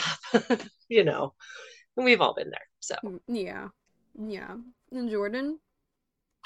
Yeah, so I'm not gonna lie, Morgan was pissing me off in the beginning of this film because I was just like, girl, get over it. Like, you're being given a roof over your head, you're being fed, like, and I get it. We all been there, done that. And I do feel like this was sort of the intro, like this sort of um like I don't want to how do I put it? It introduced how the film was going to play out in this very first part of the film, where the reason why I gave it a 3.5 out of 5 was because I thought it was a little bit too cheesy. Like it Mm. was like Enchanted was cheesy enough where I was like, it's not that bad, right? Like it's digestible. mhm. This one already in like the first 20 minutes, I was like, I don't know if I'm gonna like this movie. I was like, I don't know if I'm gonna like this movie or stick with it. And then the fact that you introduced like teen angst into it, I was like, oh Jesus Christ. And then she was just pissing me off like the whole time, which is why I don't know if I'm gonna have kids, right? Like it just like it pissed me off to the point where I was just like, she's and to be fair, Giselle is like she's Andalasian. She doesn't know how to human. She doesn't know how to earth kids, right? Like she doesn't know how they are, like what happens. And Morgan is somebody from this right, this universe that is very different, right? Like hasn't been given the same opportunities that maybe an Andalasian teenager has, right? And so Giselle's doing everything that she can do, right, in the best of her knowledge as like a mother from a fairy tale story can to provide and give even though I mean she's her stepdaughter like great so but she's like no you're my daughter like I'm trying to do things and honestly I feel like the baby was an afterthought in this film. I feel like it was just a plot mover Yeah, like or like just like there like literally if the baby wasn't there it wouldn't have mattered right like I just right. feel like that was what it was. And so I feel like in the beginning it sort of set the tone for the entire film. I agree. I agree. Honestly, they could have put like a talking crab and it would have probably ended up exactly the same. Perfect. But Perfect. Yes. so now that they're introduced into this new place, the place isn't finished, but we are introduced to Malvina, Rosaline, Ruby, what's his name? Malvina's Ty- son? Tyler? Yes? Yes. Tyler. Okay. Yes. And so we're introduced to these new characters because we're now in a new land, and I mean, look at this freaking house. It's adorable. I know. But anyways, so Tyler is is the big jock number one dude at the school and all this fun stuff. And, like, obviously he's gonna be nice. Like, his mom is kind of like the mayor of the town. Nobody says it, but we all know it, kind of thing. So he has to be like sometimes you wonder, like, are you being nice because of your reputation and who your parents are, or are you being nice because you're genuine? And at this point, we don't know this. We don't know. All we know is Malvina's a little shady. She's wearing the sus colors. She's got her sus sidekicks. We know this is supposed to look like the evil queen and then the evil stepsisters. Exactly, the bangs. Like, you look sus to me. So, like, she's kind of like mentioned, oh, I'm kind of like the queen here, and Giselle's like, oh, well, it's always nice it's doubly honorable for you to be meeting the queen. Like, I think every town should have a queen, sort of situation. And I feel like that's setting up for what we're going to encounter, because Edward and Nancy pop back up because they got a magic well, and now we got a new portal. So I feel like anywhere they go, there's going to be a portal. But in this case, it's the wishing well, and then they bestow the baby with the Andalasian wand, with the Andalasian magic, the magic of Andalasia, and there's another song. So I didn't even talk about the other songs. So that just shows you, like, Jennifer and I were mentioning right before we went live again, it's not that this movie was forgettable, but it just didn't seem as impactful as the previous one. And I feel like, we have a lot of nostalgia. We experienced very, very certain specific things in our personal lives back in 2007 that now in 2022, our personalities may have changed. Our perspective on life has changed. And so unfortunately, like, totally forgot that there was that other song that she sang. And I'm not going to disregard her. She's a phenomenal singer. Like, she did such a beautiful job, but it just didn't seem enough, if you get what I mean. Like, it didn't seem as magical as the first time. Right. So, like, they introduced the magic of Andalasia and the whole situation, and says only the daughter of Andalasia can, or the son or daughter, boy or girl, or whichever, a child of Andalasia can do the magic. And you see Morgan in the corner just completely heartbroken because this has nothing to do with her. She feels completely isolated in this situation because now she's in a fairy tale land with fairy tale people talking about magic for only the magical people. And she doesn't feel like a magical person because she's a stepdaughter. So that broke my heart. But, like, with how everything went, she runs away because she was humiliated and wanted to go back home to where she's more herself. She feels more grounded. But, nobody knew what happened to her. And so they get in the Robert and Giselle and Morgan get in this whole argument. She's not my mother. She's my stepmother. And that's, like, the fairy tale way of saying, go fuck yourself. I feel like that's the fairy tale way of saying, like, get the fuck out of here. I don't love you. And it just breaks Giselle. And she does this whole fairy tale life music thing and makes the wish, I want a fairy tale life. I want to have that fairy tale life. And they wake up and it's a completely different reality. So now we're at that point. I'm doing my best to, like, speed through the story because I'm like, we do need to get some sleep. You had a crazy night at the Willow premiere. Like, everybody needs some rest. I'm the only unemployed person here.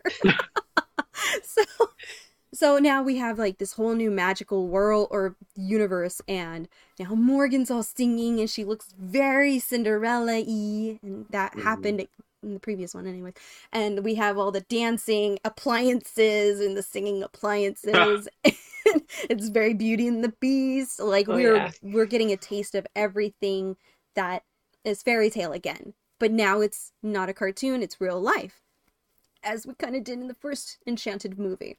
Mhm. So, how are we feeling about the situation? How did you feel when they just woke up and it magically happened this way?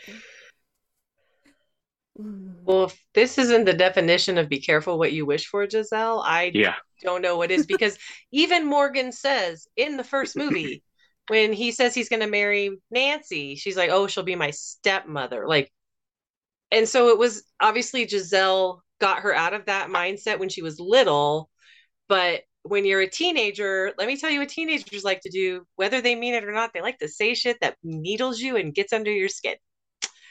Love to do that. Mine are in their 20s now, so I don't have to deal with that so much. They're pretty chill now, but whoo, there was some years. Oh no. um, but they still weren't as awful as Morgan. No, when they wake up in this fairy tale, I like the frog trash can. I don't know why I'm obsessed with that, but I just was so cute. And then God bless Robert, sir.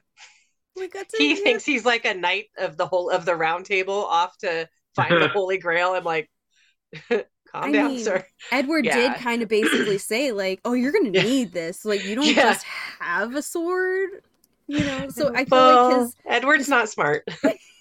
So there's that. we know Andalasia was fine with Nancy there. Right, right. Yeah. I'm so sorry. Continue, please. Oh no, it's okay. Yeah, I was like, this is cute, but we already knew, even if you didn't see a trailer, you knew this wasn't going to go well. Because what is a hallmark of a fairy tale story? A wicked stepmother. So yeah, there was kind of back to Jordyn's point about how it was cheesier. It was also very heavy handed. It was like, instead of like, here's a little trope and haha, we're making fun of ourselves, it was like, here, wicked stepmother, here, snotty teenager. It went from So like a slap of baloney to like a giant steak being slapped in your face. yeah, it was like, woo, okay. We get it, guys. But yeah, that I was like, okay, I know where it's going, but let's see how they get us there. Yeah. Yeah. Agreed. Jordyn.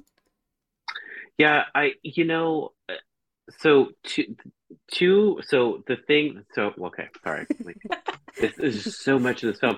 There's so The much. two, I know the two songs that really made this whole movie for me was when Morgan sang her own individual song. It was very stereotypical, like princess, like I don't know who I am, but here's who I am, and I am who I am. And then one of my favorite parts was when they alluded to the Little Mermaid part when you were singing Part of Your World and the splash comes on and Morgan's sitting on the cart and then the water. I Yes. Oh, fell out Perfect. The song laughing. is called Perfect. Yeah. Yes, Yes. yeah, and I fell out laughing at that part, and I thought it was just the cutest thing. Um, I will say for me, this was probably one of the more uh I thought it was brilliant to pit the magical evil queen against the evil stepmother who doesn't have magic but actually now ended up having magic, right? Like at the end, and I thought that was brilliant in a sense. And the fact that Giselle turned into this like evil stepmother because every fairy tale needs to have one of these evil stepmothers, right? And you didn't really see how cruel she was until, at the very end when she's like, "Oh, you're not going to the ball. What are you talking about?" Um, and then the other song that really made it, which we haven't really, we're getting close to the end, but was Idina Menzel when she started singing about the memory tree. Yes. That I started crying during Yeah. that. I thought it was just beautiful, and it was that song where in the beginning I was like, "You're not Elsa, you're not Elsa, you're not Elsa," and then she started singing in a way that wasn't Elsa, and I was like, "Perfect." I was like, "Perfect." Like you're this character. This is exactly who you need to be, and it just ended up being a really beautiful song in the end. Yeah. And it was absolutely amazing. So, but yeah, I think what made it was a little too campy and cheesy for me, like as a whole, but Hmm. it did have its moments where I was just like, cool, like the whole evil magical queen against, the evil queen against a stepmother was perfect, Yeah. right? Like I was just thinking of like Regina in Once Upon a Time versus like Lady Mhm. Tremaine. Like that would have been Yes. the perfect thing if Lady Tremaine had, magic. So I thought that was brilliant. Yeah, no, and you bring up a really good point because I feel like the Monrovian m m m m Monrelasia. Monrelatia. Okay, so Malvina of Yes. Monrelatia. So Malvina seemed more like the Regina from Once Upon a Time, Yeah. and Giselle seemed more like Lady Tremaine. So that was an interesting when you mentioned Yeah. that I was like, oh my God, that makes sense. Yeah. So Yeah. like when she's like, oh, let's go to the village and go to the market, whatever, and they see how everybody else has turned magical. Mhm. um this is where I wanted to talk to you, Jordyn, about it because there's that point where she's like, "Oh, we're still doing a ball. Like, what are we getting ready for?" And there was that girl saying, "Ma'am, we got a ball happening." That was Morgan from the Right. 2007 Enchanted. So she did make a cameo, but it Yep. wasn't. Oh, She didn't reprise her role as Morgan. Yeah. But that was the interesting. cameo right there when she was like, "We got a ball." So okay, so anyways, so yeah, there's this whole thing of like they want to go to the ball, and now Giselle's turning more and more evil because as every hour goes by, she becomes more and more into a villain, Mhm. and now you can't have two villains in the same village. So Yeah. that cute little song that her and Maya do together, so I felt it. Like I think that was probably my favorite song Mhm. in this movie. Like that was my favorite song because it was like a villain tango. It had that style, it gave me a little bit of that Chicago like um jail tango or whatever it's called. Mhm. I'm so horrible with that. But anyway, Uh, so uh, like Jail Block Tango. Yeah. yes, Uh, that one. Cell Block Cell block Tango. Excuse tango. me. Cell block. There we go. We did Yay. it. So like now that she's realizing it, oh no, I'm turning into a bad person. The little scroll. Okay, literally, it's Alan Tudyk. He's the Yes. scroll, and he's like, "Oh yeah, no, you just gotta wish it back. You just gotta grab that thing, and you gotta revert, make that wish be like, oh, I wish for everything to go back to the way it was before I made that wish." That would have solved the problem. But because she was so like in between two different people, she had to use Morgan, who was slowly realizing like, what stepmother, why are you so mean? And every time she said stepmother, I felt like Giselle became more of a stepmother, of like that typical villain stepmother sort of situation. Mhm. And she's like, I need you to save us. You're the one who can save us. And like no answers, no nothing. Just like, you gotta go to Andalation and you can save us, and shoves her into the wall. And then we get to see Morgan as a fairy tale character, like in that cartoon manner. And I thought that was absolutely precious. She was like, why am I so pointy and my eyebrows are so perfect? And I was like, yes, compliment these features that we all love about the Disney characters that are animated. And so this is when Nancy shows her the memory tree and explains the whole thing about memories hold magic because they're so full of like emotions and feelings, and love is really the ultimate power. And that's when that love power song comes out. Mm. And it was really hard to differentiate Nancy from Elsa because it is still Idina Menzel. It gave me more of a Wicked feel than Yeah. the Frozen feel, thankfully. um I still think it was a weird song placed in a weird point, but I understand why it happened. This is why my rating's as low as it is. Like there were just moments of like, was this specific thing very Yeah. necessary for this scene, or could we have thrown it somewhere else, or like, things like that. So now that we know, Nancy's like, I'm gonna go with you. You know what to do. We're gonna go. And she's like, Edward. And when he's like, you go, like somebody needs to stay here, I was just like, oh my God, he's letting Yeah. the woman handle the business. That's so good. But I've never, like, that was the most, like, human we've ever seen. I feel like I've ever seen Edward at all in any of the Mhm. bits, even when he's back in real life. He's still goofy, but he seems more calm after all these years. So I feel like Nancy did kind of like that's cute, but let's kind of, time and place, baby. Time and place, honey. And I see, Jennifer, you're laughing. How do you like, how are you feeling about this whole like love situation and everything that's been going on so far? Nancy is so smart, and Edward, as I've established, is so dumb. But his heart is in the right place. And I think she balanced out, not that she didn't have heart or feelings, but they balance each other out really well and they learn from each other. And also that dress she had with the pants under it, I want that so bad. I love it. Mm-hmm. But leading up to that, I have to say, Amy Adams fighting the stepmother versus Giselle inside of her. She did a little over the top, but it kind of needed to be. Mm-hmm. She did such a good job with that. That couldn't have been easy. And the voice, the face, like just snap of fingers and she was one, then she was the other. I'm like, oh, okay. So yeah, the memory tree song, that whole memory tree thing, that got me, that made me cry. I mean, Again, that doesn't take too, much, but it did make me cry. And I agree, it was more Wicked than Frozen, but Stephen Schwartz, so that makes sense. Yeah. I think pretty sure he wrote Wicked, or the music for Wicked. I think he did. Yeah. I'm hunting you down, Stephen. I think that you might have like put the finger on what I couldn't verbalize about why this movie got a low score from me, or a lower score. Mm-hmm. Did it feel like stuff was missing? Like you're all of a sudden at this scene and you're like, I feel like there was something that could have set this up a little better. So it felt kind of rushed. Yeah. To me. Yeah. And they were like, okay, we got to hit this point, and we got to hit this point, and they would rush between them. And I would have loved a whole movie of Giselle and Malvina just singing at each other in that beautiful blue peacock dress. Dear Lord, goodness. I wanted all the dresses from this movie. I wish I could sew better, because the costumes were so great. Absolutely, costumes. They were way. I feel like they were way better than in the first one. The costuming and just the general like splendor, right? Like especially at the ball and like even at their houses. Like I just feel like this was just like it was over like this wasn't like this made the rating go up. It was just it was absolutely phenomenal with the visuals in general. It was a visual delight. Yeah, I could watch it on mute and be happy because it's just such a feast. The colors.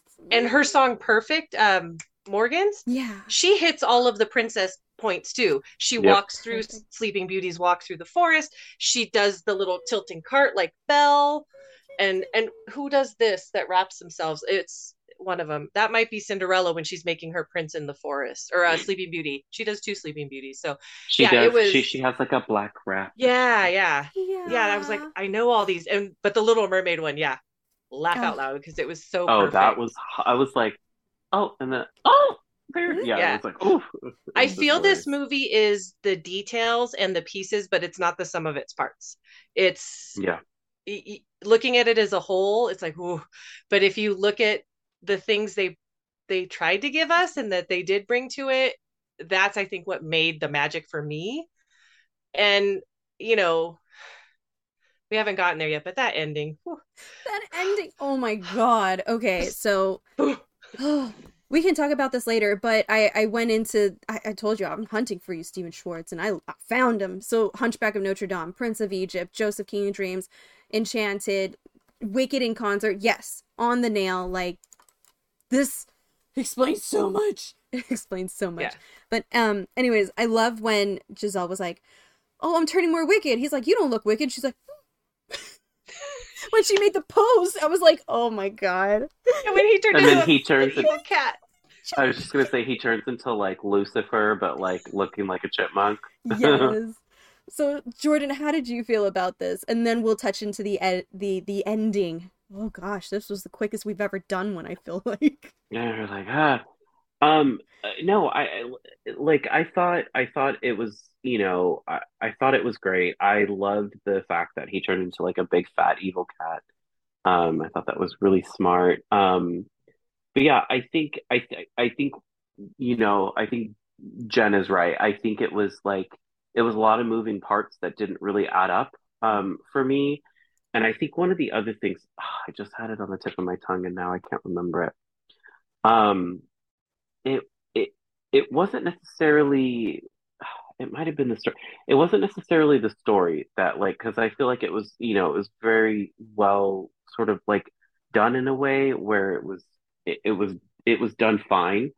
But like there was something missing, and I don't know what it is, and I feel like when I was watching this, it was almost like it was either too much or too little.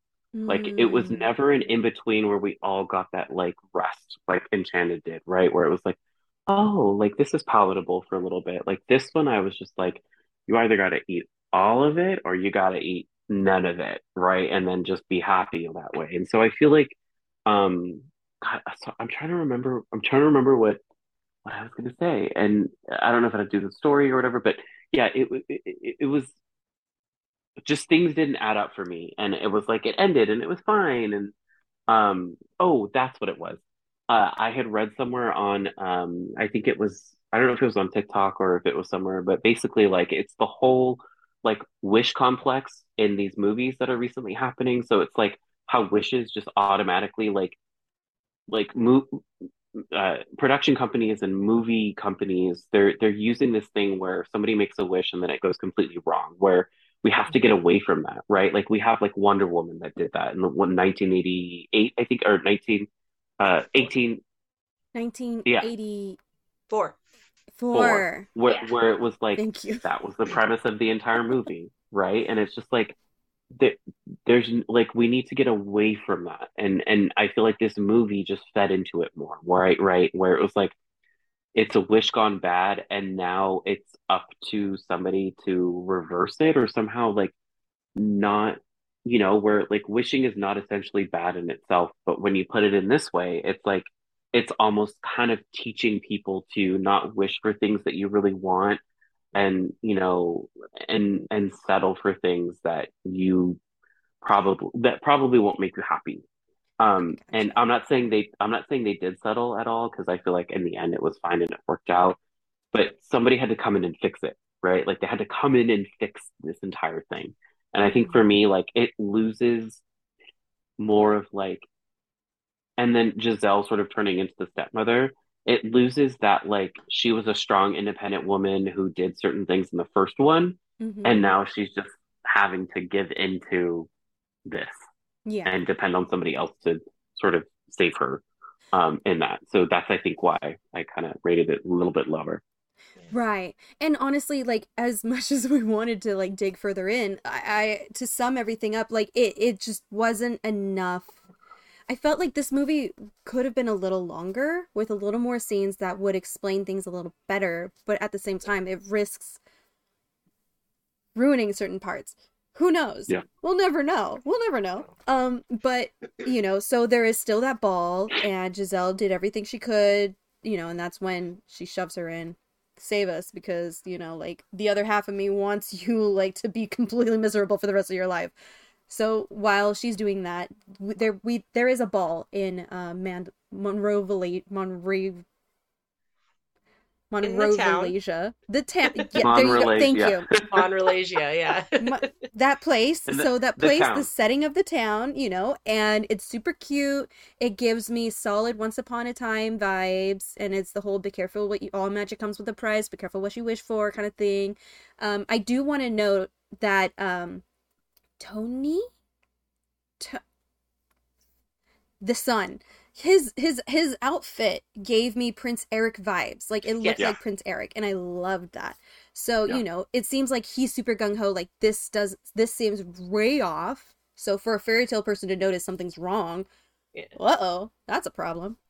So like Morgan comes back, he's trying to figure out what's going on. The dad comes through, and now there's this whole showdown with the queen and the evil stepmother kind of situation. And that's when you realize like, wow, it escalated to like a really bad point where this queen wants to forever remain the way this fairy tale is, because it's like, oh, I love this, I am feared. I am like immortal, omnipotent, like she feels the ultimate power. And Giselle, being the evil stepmother, wants to like be the new queen and all this stuff. So, long story short, true love prevails. Magic spell breaking. We need to break more spells. Like, it was the last 15 minutes was just like, we need to break this spell and this spell and this one and this one and this one. And this whole time when Morgan is put in that trance of like, where she's like knocked out and like tightened up, in my brain I'm like, well, why didn't the boy try to give it a go and like kiss her and see if maybe this is love and love will break all the spells and just be done with it? No, we can't do that. That is too simple. We already did it. And in my brain I'm like, but that's the point.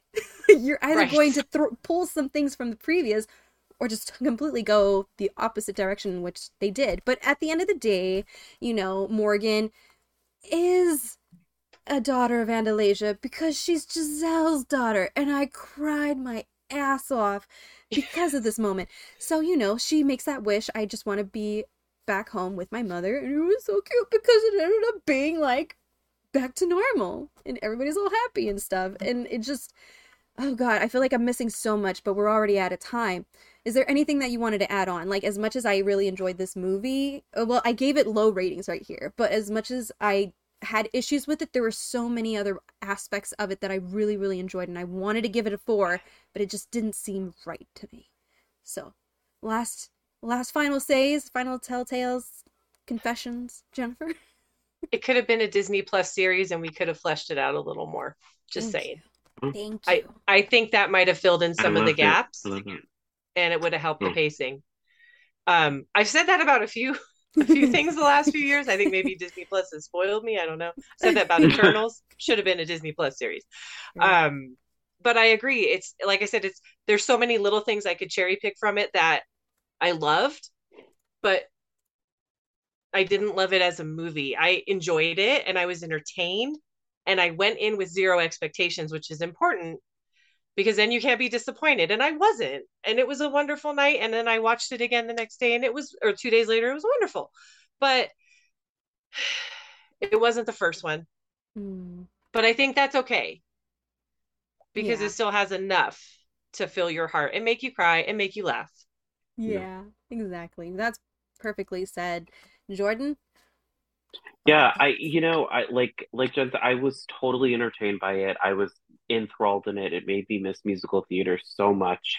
It got me in my feels. And I was like, I need to go join a community theater after this. Because I loved it. But yeah, it was just like for me, just doing review, like, small-minded me doing reviews like this. It missed something. It didn't necessarily like give me. It wasn't giving like Enchanted did, and I wasn't expecting it to. Again, I went in knowing about it maybe like a couple days earlier because I just found out that they were doing a sequel, and I was like, oh cool, I loved Enchanted, let me watch this. But I didn't go in with the same expectations. I never do because it's a sequel. You don't go and do that. And I wasn't necessarily disappointed, but I also wasn't like wowed. I wasn't like, oh, this is a really good film, right? And my mom sort of was like watching it in and out with me, and she was just like, that looks weird. And I was like, yeah, I mean, I could see that if you kind of just jump in and out, like it just looks kind of odd. But overall, it's definitely worth a watch, but it's definitely not something, you can watch Enchanted and be fine. I agree. I completely agree. And, with that being said, it is 10 o'clock. It is past the time that I told Jennifer we were going to go for it. And I'm so sorry. Like, it's okay. People need their rest. It is time. This is, on that note, this is all the time that we literally have left to talk about Enchanted and DisnEnchanted. I feel like we still didn't cover enough on either of them, and it drives me nuts. And these shows are just, I want to start earlier and then end later. But, I need more caffeine for that. Right? There's not enough caffeine in the world. Give me caffeine, orange juice, and an IV drip, and then maybe it'll work. But thank you so much for anybody who was tuning in, for our regular cues still here, and anybody that was tuning in throughout the entire show. Thank you so much. We are always very, very happy to have all the fun with not only each other, but with you as well, the viewers and the listeners. So before we wrap up, I do want to ask, where can people find you? So let's start with Jordyn. Where can people find you? Yeah, I'm on Instagram, City of Stars 13. I think that's it for now. Yeah, so you can friend me, make sure you're not like a weird Russian bot that always tries to like and friend me on Instagram. So yeah. Oh, okay. Oh yeah, it's a thing. It's a thing. Yeah. Oh, it is. No. Oh no, that's fair. Yeah. Welcome to social media and being a fancy person on a show. And Jennifer, where can people find you? I am at do_as_Peggy says on Instagram. And this weekend you can find me with my cosplay group at LA Comic Con at booth 350 in the cosplay and fan table area. And we have 2 panels on Sunday as well. So that's the Avengers Initiative. Yay. And we're very excited to share what we do. Yes, I was seeing those things because Mike's also been posting as well. And Yeah. I'm like, oh man, now I really regret not getting that pro badge because fudge. Mike's on our service panel, and his sister is on my the club panel, the general club panel we're doing. Yeah. I wonder if you're able to live stream. Don't tell me. We'll find out. Okay. It will be recorded, so it won't be live streamed, but it will have a video of it. Okay, awesome. Well, I'm pretty sure. I'm looking forward to it. And then you could find me on Nom Talk Network or Stephanie Sandmeier anywhere. Unless it's a white lady, then it's not me. It's probably some distant relative. I found out there's like 2 other Stephanie Sandmeiers that I've seen through Google. So that's fun fact. Cool. Thanks for tuning in. Be sure to follow or join our Discord to continue this conversation. Follow all of our social platforms at Nom Talk Network right here. And then tune in to our next show. It might be Friday, but most likely Monday when we come back to talk about Muppet Christmas Carol. So on that note, I'm so excited. I love that movie. Anyways, Great movie. until then, I am your host, Stephanie, and you have a nomerific day.